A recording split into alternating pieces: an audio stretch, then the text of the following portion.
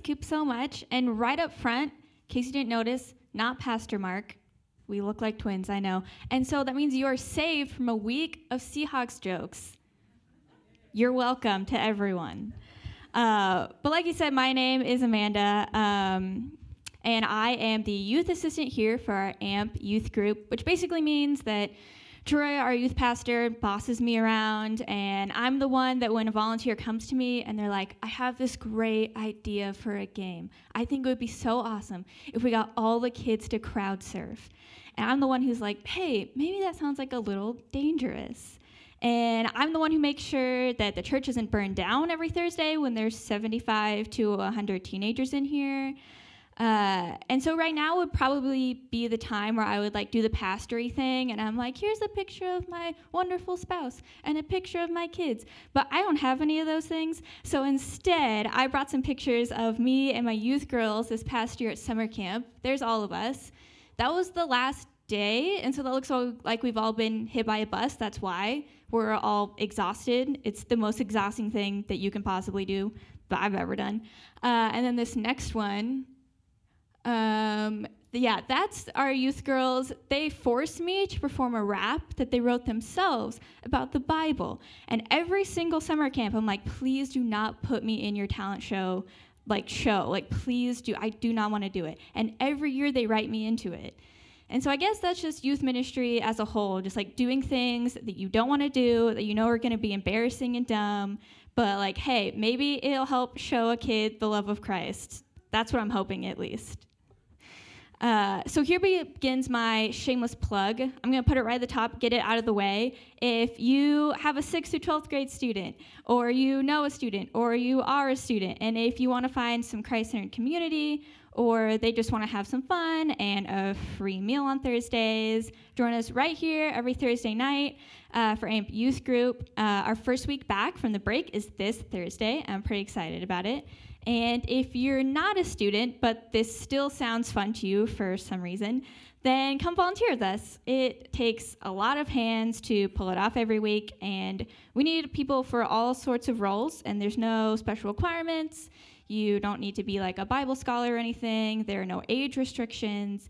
In fact, Mr. Jay Martin, who I think you all know, he's not here this morning, but he was a pillar for our youth group for a long, long time, and I think he is older than this town, so there are no age restrictions. If he can do it, anyone can do it. I believe in you. But seriously, if you're passionate about your faith and growing in your faith and you want to help some kids do the same, talk to me, stop by our Next Steps table, shoot us an email. We would really love to have you. Anyway, that's my plug out of the way. So if you've been with us over this past month, you know that we are just coming out of our Advent series, and this is where we talk about the love and the hope and the joy and the peace that we are brought by the birth of Christ. And coming out of that, I wanted to share with you all what God has been teaching me through the season of Advent, just because I think it's a really powerful time where I always learn a lot, and I think it's really important to take time to reflect over what we've been learning. And reflection is especially relevant with the coming of the new year because I, for one, and this might be a hot take, I don't know, I think New Year's and like the whole idea of it is kind of dumb and like kind of really annoying. I'm the youngest person on staff, but I've been labeled as a curmudgeon by everyone. Because we come out of this time where we're like supposed to be really peaceful and generous and like with our family, and we basically do like a 180 into, oh, what didn't I achieve last year, and what do I need to do this year to like be better and like get back to the grind and like work as hard as I can, be the best. And I feel like New Year's gives me this like emotional whiplash, and it glorifies this like go, go, go mentality. I think instead of maybe just putting our head down and like getting back to the grind, we could take some time to pause and reflect on what we've learned and what the Lord has shown us, and maybe zoom out a little bit from ourselves. So would you pray with me as we begin?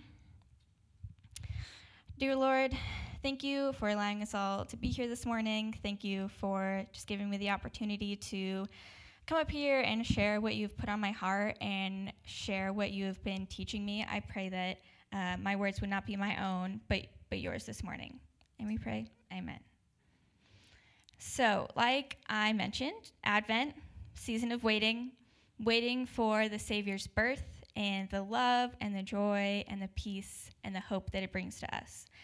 And as I've spent the past few holiday seasons really diving into the Advent journals and all the resources that we have here during that time and intentionally looking at how Christ embodies these four things, I have found myself being constantly humbled.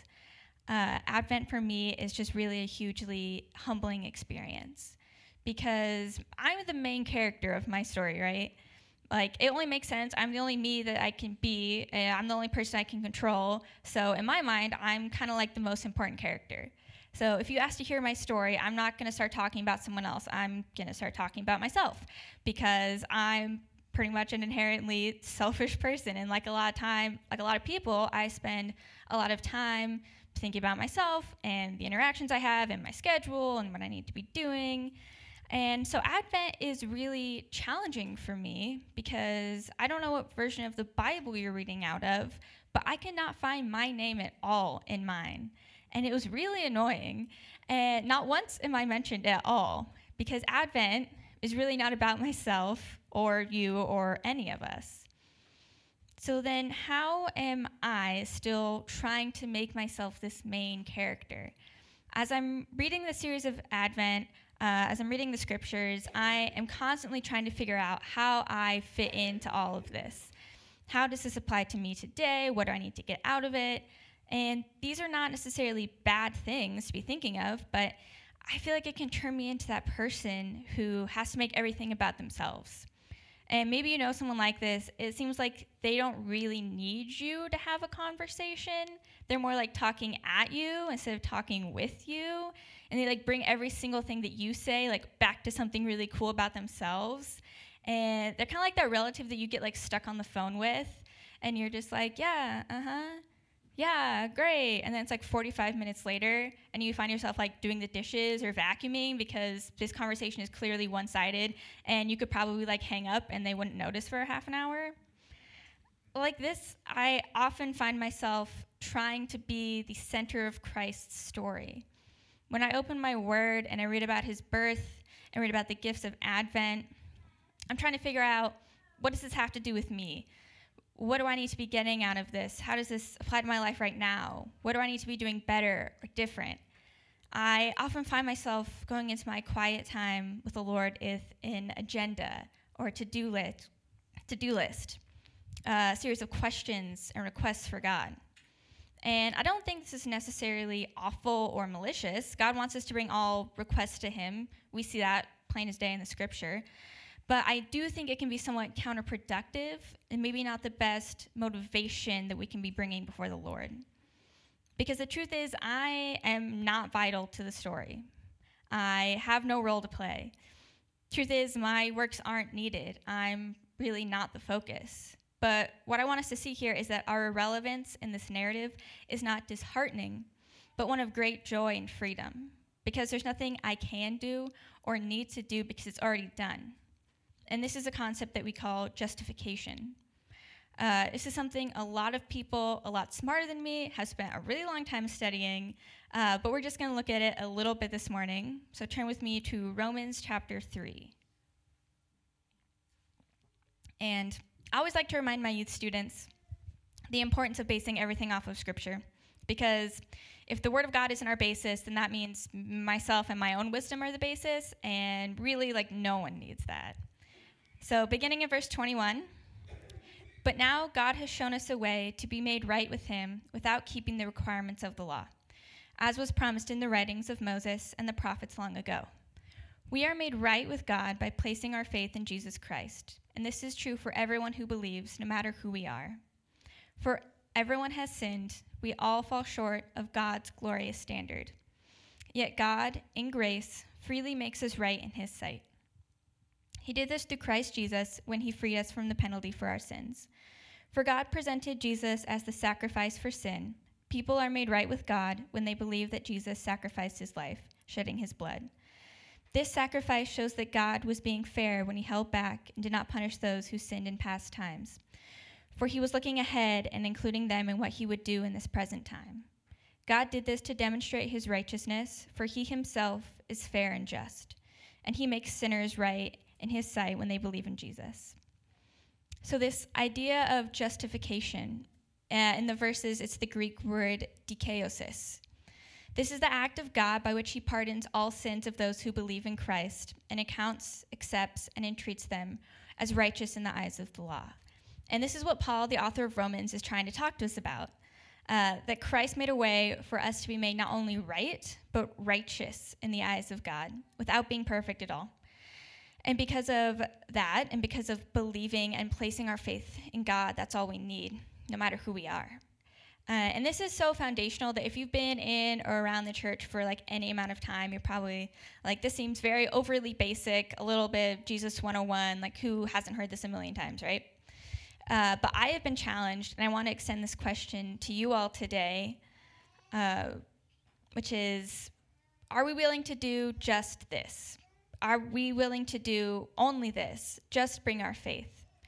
Are we able to make ourselves less? Are we willing to make what we are seeking, what we are trying to achieve, what we are trying to prove less, and come to Christ with just ourselves? Am I willing to bring just myself, broken, incapable, imperfect, and accept what he's done for me? Because what I've seen is that new believers struggle with knowing that they aren't good enough for God. But those that have been walking with their faith for some time struggle with thinking that they have to be good enough for God. And I've had to ask myself, am I willing to bring just myself? Am I willing to be so humbled? So now let's move on to Romans chapter 4, starting in verse 1. Abraham was, humanly speaking, the founder of our Jewish nation. What did he discover about being made right with God? If his good deeds had made him acceptable to God, he would have had something to boast about. But that was not God's way. For the scriptures tell us, Abraham believed God, and God counted him as righteous because of his faith. When people work, their wages are not a gift, but something that they have earned. But people are counted as righteous, not because of their work, but because of their faith in God who forgives sinners. David also spoke of this when he described the happiness of those who are declared righteous without working for it. Oh, what joy for those whose disobedience is forgiven, and whose sins are put out of sight.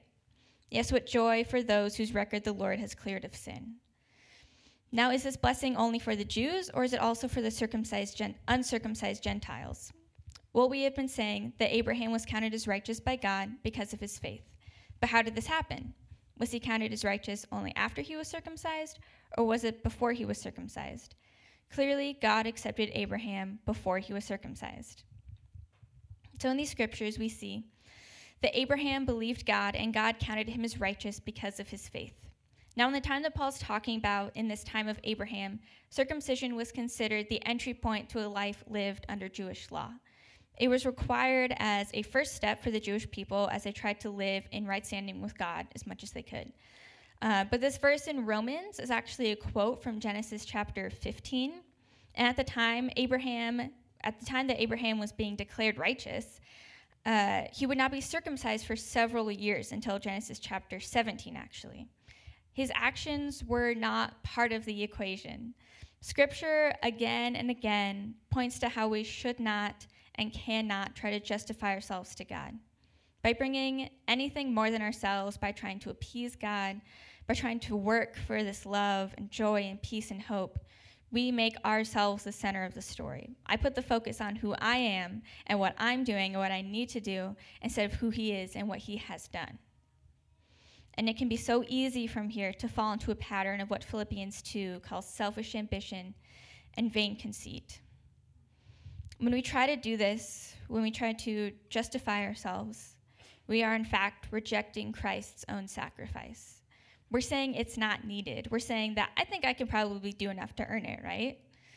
Going back to Romans 4, verse 4, when people work, their wages are not a gift, but something that they have earned. But people are counted as righteous, not because of their work, but because of their faith in God who forgives sinners. We see here that a sacrifice by definition is not something that can be worked for. Romans 3:25 says, "For God presented Jesus as the sacrifice for sin." People are made right with God when they believe that Jesus sacrificed his life, shedding his blood. So apologies in advance. I'm kind of a nerd. I love researching things. So I went on a little bit of a deep dive into the idea of sacrifice and what this word really means. So just like hang in there with me for a second. Biblically speaking, sacrifice was an offering of atonement for our sins. The most pure, the most perfect animal was taken, and this loss of life, this shedding of blood was meant to be a reconciliation, a coming together, a mending of the broken bond between us and God. And the priest would take this blood and he would sprinkle it on the lid of the Ark of the Covenant on what's called the mercy seat. And the Greek word for this lid, for this mercy seat, hilasterion, is the same word that is actually used to describe Christ as a sacrifice in Romans 3:25. Christ became the mercy seat. And we see how all this time of sacrificing, all this time leading up to it, was a mere foreshadowing of the ultimate offering, of the ultimate sacrifice that Christ gave on the cross. Because the law, the needing for the righting of our wrongs, the needing for atonement for our sins, in order to live a life with God, this law was not relaxed or set aside, but it was declared to be fulfilled in the strictest sense. And all of this serves to show how Christ's coming and his sacrifice and the gifts of Advent are given freely and they are given unconditionally. But when we choose to make ourselves the center of the story, when we choose to bring our preconceived ideas of what we need to be and what we need to do, we don't accept his sacrifice. And this robs us of the love and the joy and the peace and the hope that Christ came to give us. These gifts that are free. These gifts that we may find ourselves working and striving and searching so desperately for. A question that I've had to ask myself a lot in my faith, and one that I've asked to students and to friends, is, do you feel like your faith has become a burden to you? And I really wish that there were less times when that answer was yes. Because I find myself getting so frustrated and asking, why am I not feeling God right now? Why am I not finding his peace and his joy and his love? I'm trying so hard and I'm doing everything I can and I'm working so hard and I'm putting myself under so much pressure, and it'd just be so much easier if I didn't have to deal with all this anymore. And what am I doing wrong? And I find myself not following Christ as much as I am following what I think I need to be, what I think that he needs me to be. And I'm focusing on who I am and my anxieties and my worries. And I'm saying, well, if I'm not feeling him, that I must just be doing something wrong, right? And I'm carrying the weight of all of that. So no wonder my faith feels like a burden, because that is a lot to carry. And everything in this situation is pointing back to myself. It's all pointing to me. It's all centered around me instead of him. And when that time comes and when I'm at the end of my rope, so many times he has gently and graciously come to me and he says, hey, just be with me. Just know me. Just seek me. He says that his love and his joy and ultimately my salvation don't come from anything I can do, but just saying yes. And I can live in this freedom. And the freedom of knowing that it does not depend on me, that this story is not about me, that I can't add or take away from what he's done. I can know that I am so small and seemingly insignificant in the light of his story, and that is not something that is down-putting, but something that is amazing, and that I am immensely blessed by and thankful for. So in all of this, what is our so what? That's another question I like to ask youth students all the time. So what? Because I or Pastor Cooper or especially Pastor Mark could stand up here all day and talk your ears off. But at the end of it, so what? What, with this knowledge that we've just received, what are we going to take from it? What are we going to do with it? Well, next week, like Cooper talked about, we and a lot of Foursquare churches around the Northwest are going to be starting a new series on prayer and fasting. And again, I think that my initial thought going into this, maybe that's just me because I think so much, is initially going to being that annoying relative on the phone again to start thinking about, well, what do I want this time to look like? And what do I want to get out of it? And what do I need to be doing in this time? And my challenge to us, and honestly the challenge to myself, is to maybe take a step back for a little bit, to make myself less. Remove what I'm trying to be and what I'm working towards and what I'm fighting to be, and rest in what Christ has already done. Because God's sovereignty and his power and what he did on the cross persists outside of myself and my actions, whether those actions be for or against him.